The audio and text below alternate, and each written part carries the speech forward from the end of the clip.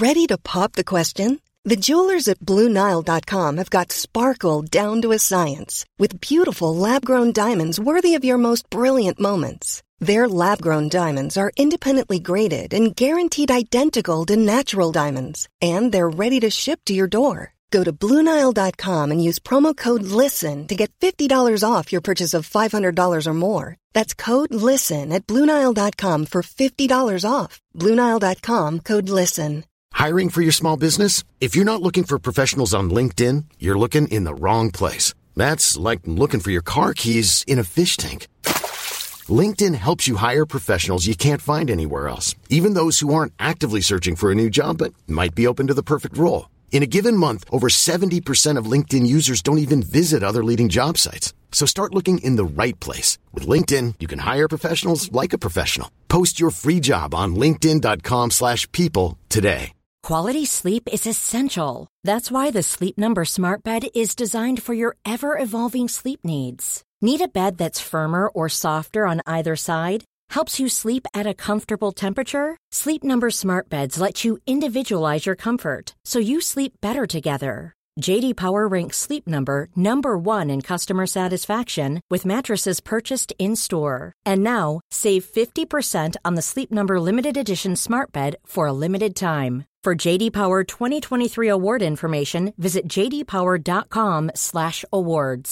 Only at a Sleep Number store or sleepnumber.com.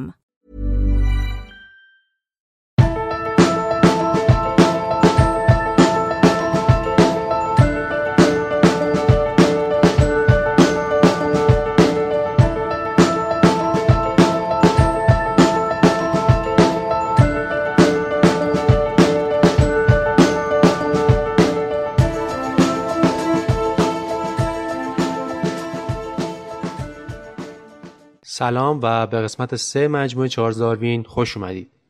اول از همه باید بگم که سال نو مبارک و امیدوارم که انشاءالله اول کمتر مشکل داشته باشیم توی سال جدید، بعد اگه وقت شد اتفاقای خوبی هم بیفته. به نظرم نه تنها من بلکه کل ایران بهش نیاز داره. خب این 11مین قسمتی که برای شما دارم ضبط میکنم و هر قسمت سعی میکنم با کمک شما و انتقادهای شما پادکست بهتری بسازم. مرسی که نظراتتون رو میگید و هر موقع که دوست داشتید میتونید برای ما کامنت بذارید یا به ما ایمیل بزنید. خب یه توضیح در مورد همه افرادی بگم که دارن پادکست درست میکنن. کسایی که حتی یک قسمت هم درست کردن میدونن که چقدر این کار زحمت داره، از جمع‌آوری اطلاعات گرفته تا ضبط، تدوین و حتی پخش، که هر کدوم هم چالش‌های مخصوص خودش رو داره. ولی خب این کار برای ما لذت بخشه. خب شما شنونده‌های عزیز میتونید به 2 صورت به ما کمک کنید، به جامعه پادکست کمک کنید. اولین راه اینه که ما رو به دیگران معرفی کنید یا حتی در برنامه‌های پادگیر برامون کامنت بذارید یا اون قسمتی رو که دوست دارید لایک کنید که این کار باعث میشه ما بیشتر دیده بشیم و پادکست رشد کنه.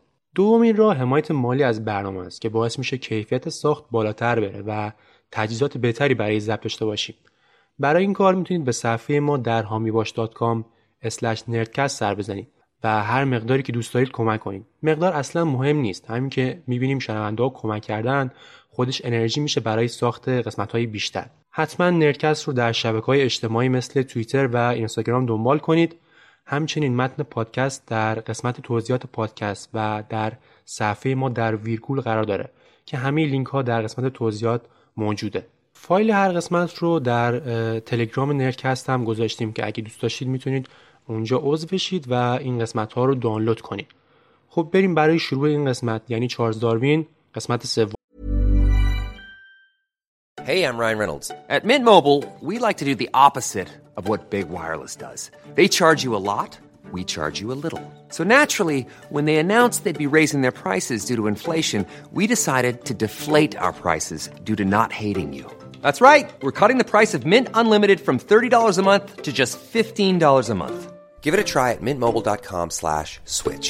$45 up front for 3 months plus taxes and fees. Promo rate for new customers for limited time. Unlimited more than 40 gigabytes per month. Slows full terms at mintmobile.com. Many of us have those stubborn pounds that seem impossible to lose, no matter how good we eat or how hard we work out. My solution is PlushCare. PlushCare is a leading telehealth provider with doctors who are there for you day and night to partner with you in your weight loss journey. They can prescribe FDA-approved weight loss medications like Wegovy and Zepbound for those who qualify. Plus, they accept most insurance plans.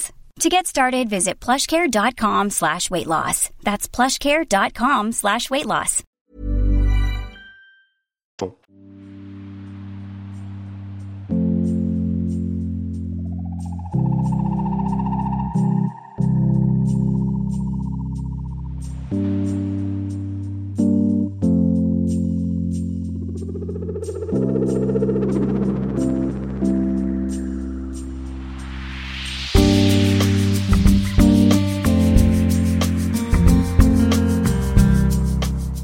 خب در این قسمت به چند روز قبل از سفر معروف داروین میریم و کم کم آماده اتفاقاتی میشیم که در ادامه برای داروین پیش اومد. در قسمت قبل اشاره کردم که هنسلو به داروین جلدی از کتاب اصول زمینشناسی چارلز لایل رو میده و به داروین میگه که این کتاب و نظریاتش رو بخون ولی بیشتر در مورد اونا فکر کن و همش رو نپذیر یک جا.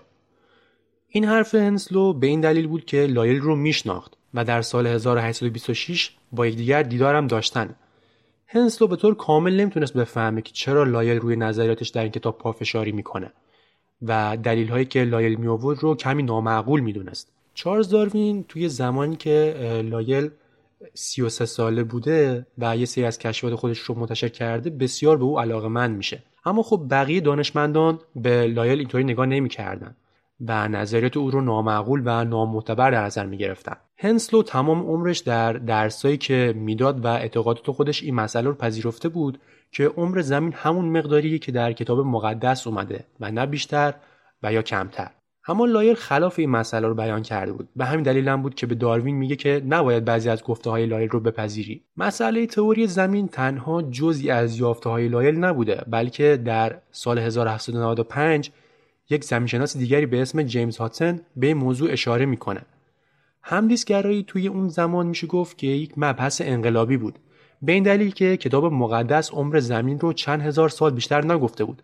ولی خب در ابتدا جیمز هاتن و بعد چارلز لایل اصل همدیسگرایی رو توضیح دادن و توی این اصل اشاره میشه که تغییراتی که روی سطح و لایه‌های زمین صورت گرفته سالهای بسیار زیادی زمان برده که این کار صورت بگیره و این اتفاقات بیفته و تغییرات به صورت تدریجی بودن و نه به یک باره. این مسئله تغییر تدریجی با توجه به آیه‌ای که در کتاب مقدس هست در تضاد بود. در کتاب مقدس اشاره شده که خدا به دلیل خشمی که از آفریده‌هاش داشته عذابی سخت میفرسته و زمین رو نو میکنه که خب این موضوع با همدیسگرایی در تضاد بود و باعث شده بود که نظریات هاتن و لایل در ابتدا با مخالفت بسیار سختی مواجه شدند.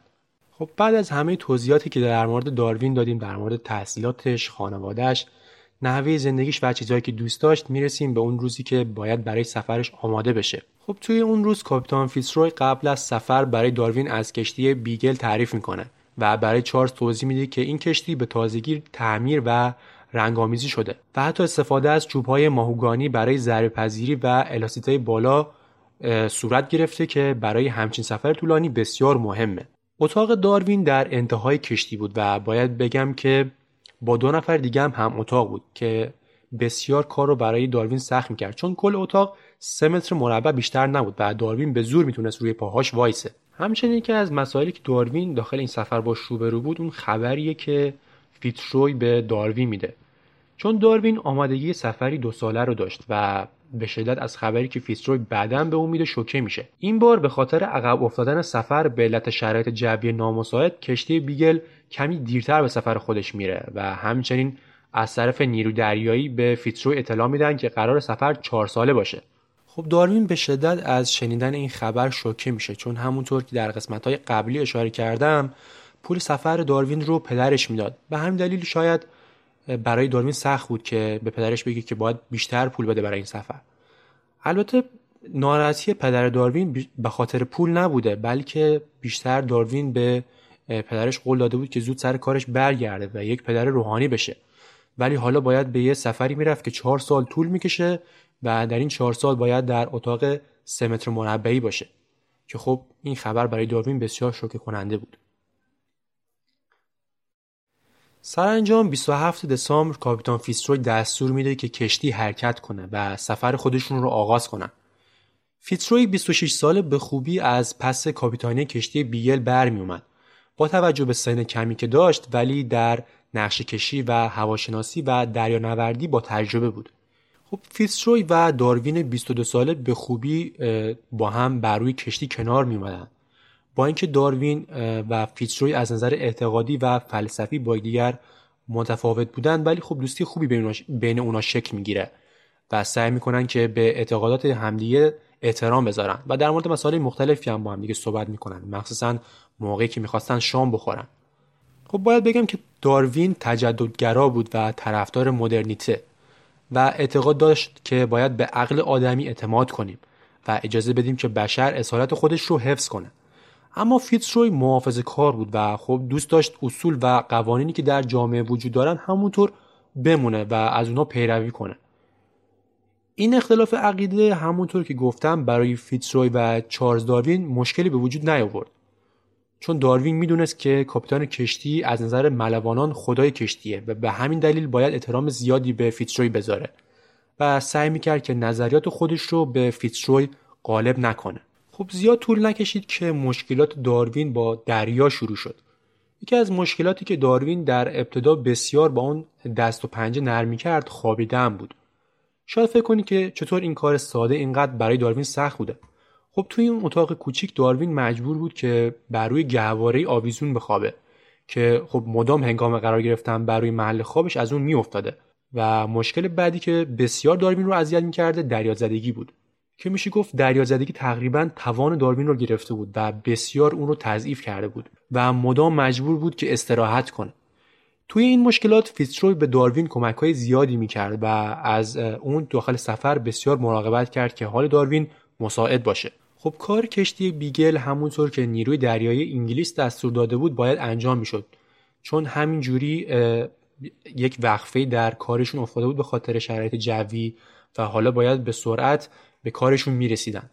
توی این مأموریت کشتی بیگل مأموریت داشت که نقشه‌ای از خط ساحلی آمریکای جنوبی و همچنین گزارشی از جزرومت و اوضاع آب و هوایی ارائه بده و همینطور در کنار اینا عرض جغرافیایی هم باید اندازه‌گیری کنن. هدف این مأموریت تحکیم قدرت نیروی دریایی انگلیس در جنوب اقیانوس اطلس و آرام بود. همونطور که در قسمت‌های قبلم اشاره کردم، کشتی بیگل باید به مدت 2 سال در دریا میموند و قبل از برگشت به انگلیس حتما باید در استرالیا، آفریقا و آسیا مأموریت انجام میدادند. خب میرسیم به اولین مأموریت بیگل. اولین مأموریت بیگل در جزایری به اسم کیپ ورد اتفاق میفته. داروین بسیار خوشحال شده بود از این که میتونست کار خودش رو در این جزیره انجام بده، چون در طول سفر مدام با خودش فکر میکرد که نکنه پدرم درست گفته باشه و من فقط دارم عمرم رو تلف میکنم. اولین یافته داروین در کیپ ورد این بود که خط سفید رنگی 17 متر بالای خط شیب ساحلی دیده میشه. داروین بعد از این مشاهده آزمایش‌های مختلفی انجام میده و میفهمه که این لایه سفید از آهک و فسیل صدف تشکیل شده. خب این سوال برای داروین به وجود میاد که چطور بالای سطح دریا این فسیل‌ها به وجود اومدن. داروین پس از بررسی‌هایی که خودش انجام میده متوجه فرایند تغییر سطحی میشه که به علت پویایی سیاره‌ای که روی اون زندگی میکنیم به وجود میاد. داروین بعداً این ایده زمین پویا رو از زمینشناسی به زیستشناسی ربط میده. بعد از اینکه کشف داروین در کیپ ورد اتفاق میفته، کشتی بیگل به سمت برزیل حرکت میکنه و در تاریخ 28 فوریه 1832 به باهایا یا سالوادور امروز میرسه.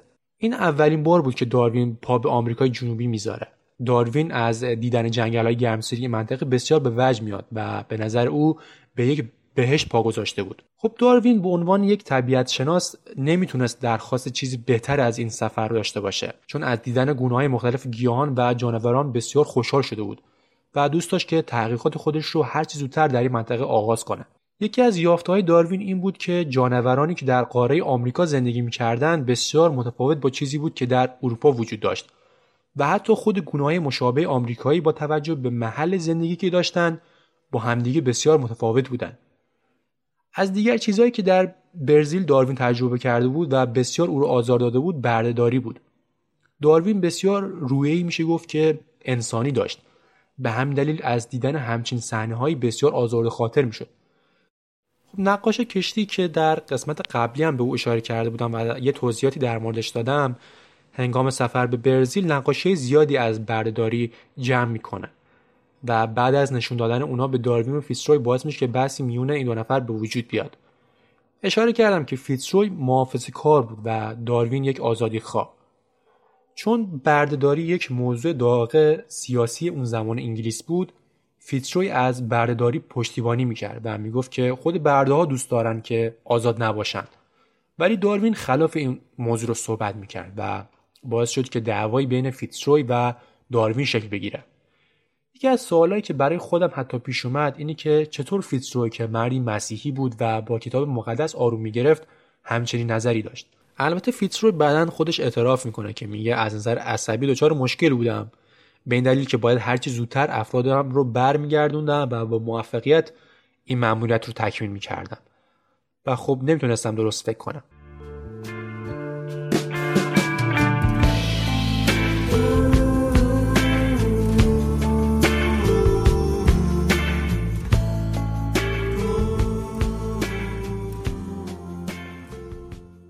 خب کشتی بیگل پس از مأموریت دوم خودش باز به بخش‌های جنوبی‌تر آمریکا سفر میکنه.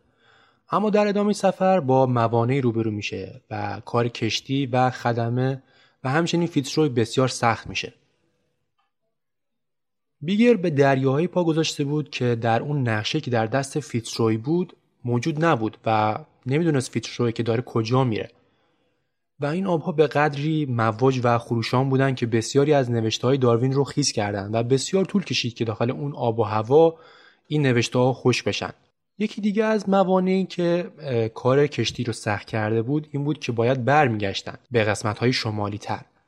به این دلیل که فیتزروی قادر نبود که به مسیری بره که نمیدونه به کجا ختم میشه و همچنین هراسان بود از اینکه بودجه که به او دادن تموم بشه. به همین دلیل سریعا این موضوع رو با داروین به اشتراک میذاره و بهش میگه که باید به سمت شمال برگردیم. خب این سفر به خودی خود طولانی بود و الان باید 6 ماه زمان میذاشتن تا دوباره به سمت شمال برگردن. اما خب این مانع تبدیل به یک فرصت برای داروین شد.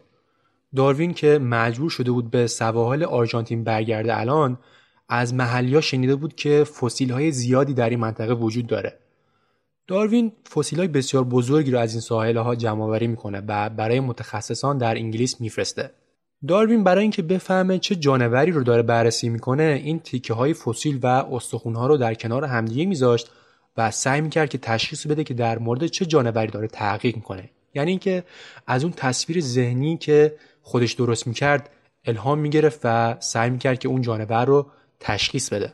داروین از قبل میدونست که جانورهایی مثل تنبل یا اسلوث به انگلیسی که من خیلی دوستشون دارم و همینطور آرمادیلو در آمریکای جنوبی زندگی میکنن. داروین این موضوع رو با فسیل هایی که پیدا کرده بود و نظریات متخصصان هماهنگ کرد و فهمید که یک پیوستگی بین این جانوران و فسیل ها وجود داره. این یکی از اولین یافته های داروین در مورد فسیل هایی بود که پیدا کرد و از اونها به پیوستگی و تکامل پی برد. خب کشتی بیگل قبل از سفر خود به جزایر گالاپاگوس 3.5 سال رو در دریا سپری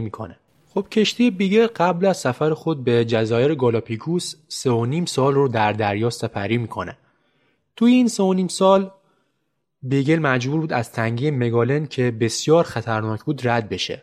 همینطور به شیلی و پرو میره و سرانجام در سپتامبر 1835 کشتی بیگل بالاخره برای رفتن به جزایر گالاپاگوس آماده میشه. هنگام رسیدن به این جزایر داروین با منظره بسیار عجیبی روبرو میشه. این جزایر که از سنگ‌های آتشفشانی درست شده بودند منظره سیاهی داشتند. به همین دلیل برای داروین بسیار دیدن این منظره عجیب بود. داروین همچنین توی خاطراتش ذکر میکنه که یافتن این جزیره کار سرنوشت بوده و خودش به این جزایر نامی میده و از اونها به جزایر سرنوشت یاد میکنه. داروین به مدت 5 هفته همه چیز رو بررسی میکنه و از اینکه این تنوع زیاد گونه‌های گیاهی و جانوری رو میبینه به وجد میاد. حتی با وجود گرمای طاقت فرسا داروین خسته نمیشه و باعث میشه که این سوال رو از خودش بپرسه که چطور تا به الان زنده موندم داخل این گرما. و میگه که اگه علاقه به تاریخ طبیعی و اکتشاف نبود قطعا زودتر از اینها پشیمون میشدن. یکی از جانورهایی که بسیار برای داروین در این جزایر جالب بود لاک‌پشت‌های عظیم الجثه‌ای بود که میدید. این لاک‌پشت‌ها که بیش از 30 کیلو وزن داشتن 100 سال عمر می‌کردند و بومی‌های اون منطقه به داروین گفته بودن که جانوران هر کدوم از این جزایر مشخصات خودشونو دارن و از روی پوسته‌های اونها میشه تشخیص داد که هر جانور مال چه جزیره‌ایه. خب داروین با مشاهده این موضوع فهمید که تغییرپذیری گونه‌ها وجود داره. خب داروین تقریباً 5 سالی میشد که روی دریا بوده و از جاهای زیادی توی این سفر خودش دیدن کرد و موضوعات مهمی هم یافت که به اونها اشاره کردیم. خب داروین حالا بعد از این همه سال باید تمام نمونه‌های جانوری و استخوان و همینطور پوستایی که جمع کرده بود رو به ترتیب بسته‌بندی می‌کرد. داروین بیش از 4000 نمونه رو جمع کرد و همچنین کتابچه‌های راهنمایی رو برای هر کدوم نوشت. و همینطور جزئیات دقیق همه سفر خودش رو در یک کتاب 2000 صفحه‌ای می‌نویسه. خب دیگه بعد از این همه سفر و این همه اتفاق دیگه موقعش بود که بیل به خونه برگرده. خب این سفر به اندازه کافی طولانی شده بود و بودجه فیتزروی هم رو به تمامی بود.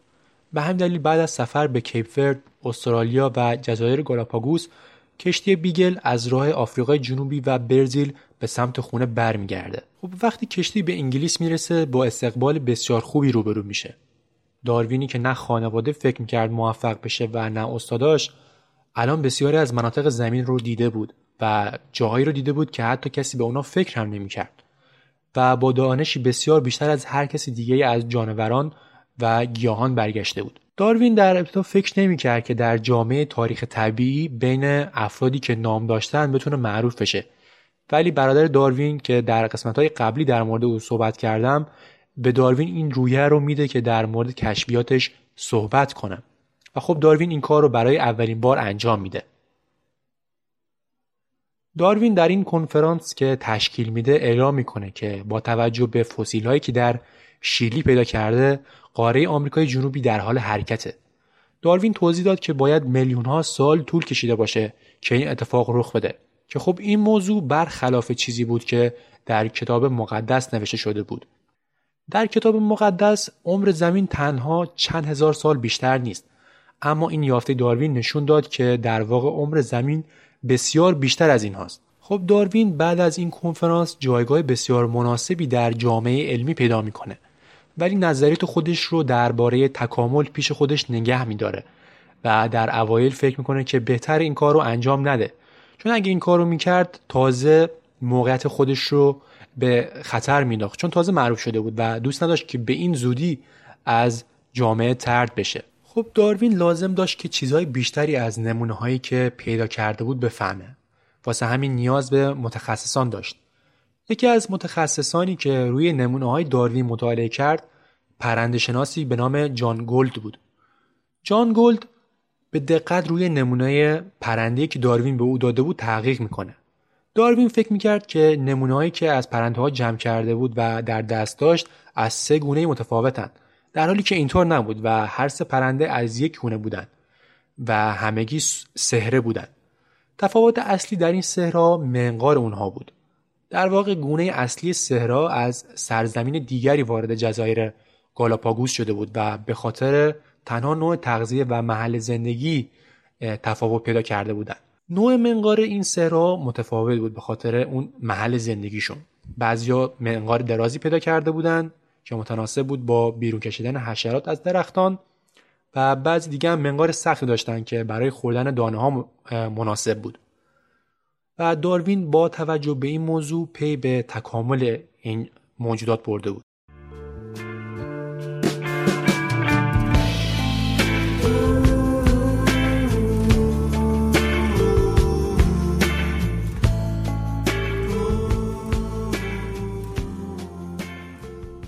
داروین با توجه به کشفیاتش با سوالات کفرآمیزی روبرو بوده، به این دلیل که در کتاب مقدس اشاره به تغییرناپذیری گونه‌ها میشه، ولی داروین عقیده داشت که اینطور نیست و حتی شواهد بسیار محکمی هم برای حرفای خودش داره.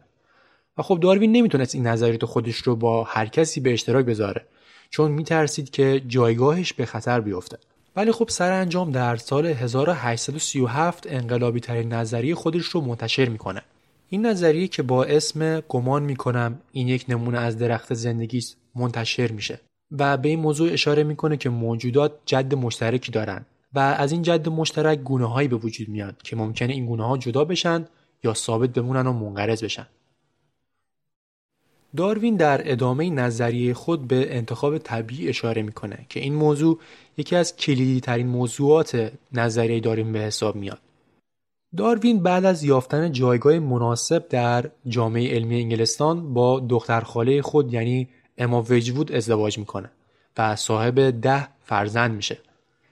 داروین به شدت فرزند اول خودش که آنی اسم داشت رو دوست داشت، اما طولی نکشید که آنی به شدت مریض شد و در سن 10 سالگی به علت توبرکلوسیس که عامل سله فوت میکنه. داروین با مرگ آنی هیچ وقت کنار نمیاد و به شدت از این اتفاق ناراحت میشه. داروین نمیتونست درک کنه که چرا خدا میخواد همچین موجود کم سن و سالی رنج و عذاب ببینه و جون اون رو بگیره. در همین حین که چارلز داروین سوگوار دخترش بود، محقق دیگری به نام والاس در جزایر مالزی کار تحقیقاتی خودش رو شروع میکنه و به نظریه تکامل گونه‌ها پی برده بود. والاس نظریات خودش رو برای اولین نفری که میدونست در این کار تجربه زیادی داره میفرسته، یعنی داروین. داروین همونطور که اشاره کردم میترسید که جایگاه علمی خودش رو با انتشار نظریاتش به خطر بندازه. به همین دلیل تا موقعی که نظریات والاس رو خوند به فکر انتشار نظریات خودش میافته. داروین 20 سال تو این زمینه کار کرده بود و حالا میترسید فرد دیگری تمام نظریاتی که برای اولین بار اونا رو فهمیده بود بیان کنه. به همین دلیل به سرعت شروع به جمع‌آوری نوشته‌هاش میکنه و نظریات خودش رو منتشر میکنه. داروین میدونست که این کار به شدت نتایج بدی به دنبال داره. در مراسمی که در آکسفورد برگزار میشه، داروین به شدت نقد شد و اسقف‌های کلیسا به شدت داروین رو نفی کردن، چون اونا اعتقاد داشتن که انسان اشرف مخلوقاته، ولی خب حالا داروین خلاف این رو ثابت کرده بود. داروین در سالهای آخر زندگی خود ایمانش رو به طور کامل به خدا از دست داده بود. داروینی که در هنگام سفر با کشتی بیگل به طور کامل به آفرینش اعتقاد داشت، ولی حالا ناراحت از مرگ دخترش منتظر بود که عمر خودش هم تموم بشه. داروین هیچ وقت به طور آشکار نگفت که خدا وجود نداره. فقط این سوال رو داشت که اگه خدا هست، نقش او در تکامل چیه؟ خب به انتهای مجموعه داروین رسیدیم. امیدوارم که از این مجموعه لذت برده باشید. حتما در بخش کامنت ها نظرات خودتون رو در مورد این مجموعه به ما بگید. حمایت از پادکست هم یادتون نره و تا قسمت بعدی خدا نگهدار.